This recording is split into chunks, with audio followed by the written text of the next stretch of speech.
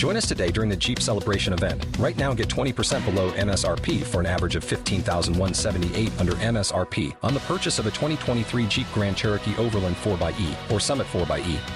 Not compatible with lease offers or with any other consumer incentive offers. $15,178 average based on 20% below average MSRP from all 2023 Grand Cherokee Overland 4xE and Summit 4xE models in dealer stock. Residency restrictions apply. Take retail delivery from dealer stock by 4/1. Jeep is a registered trademark. Please welcome Matthew Green, Luke Borowski, and Noah Dean.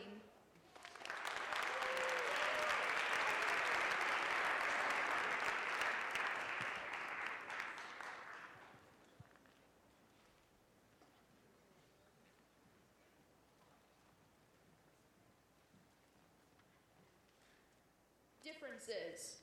A strong word with an equally strong meaning. I would like you to think about that for a second.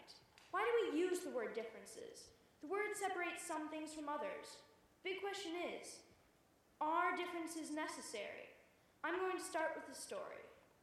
Once there was a big happy island in the middle of a sea of nothing. It lived on in happiness, prospering in its togetherness. Not far after the island's creation, a huge angry storm of jealousy, hate, and loathing came. It tore the prospering island in many parts because it did not appreciate unity. To find some justification for what it had done, the storm split apart only the sections that were different. So now the large island was now a tiny archipelago. Each individual piece of land was separated by the great storm, and nothingness spread out in all directions around it. Years and years passed, and the islands began to resent their previous brothers. A long while later, a lone adventurer sailed across the sea of nothingness and found the islands. He stopped first at the largest and friendliest islands. With the power of kindness, the adventurer made a bridge between the islands. The spirits of the two islands met in the middle of the bridge and shook hands. They became friends again. The adventurer did the same between all the islands. They were united. All they needed to bridge the differences was a little heart, kindness, and gratuity. Could you too? Appreciation. What does that mean? Appreciation is the recognition and the enjoyment of the good qualities of someone or something. Appreciation doesn't just mean appreciating your family or your elders. It means appreciating everyone. When people do favors for you, you appreciate them. When people give you gifts, you appreciate them. Well, shouldn't sometimes appreciation just mean you appreciate that person for who they are, not what they give you or help you with? Less people are being appreciated today. People are stressed out with their jobs, their money, their children, and so many other issues. Though technology has helped us out in many ways, it has prevented us from appreciating others. Even if you have gratitude in your heart, can you take it one step further? Tell them, show them, do something kind for them? Even when I was little, I would get upset with my parents at times if they prevented me from doing what I wanted to do. Well, after reflecting, I realized that my parents were just looking out for me, and they cared for me.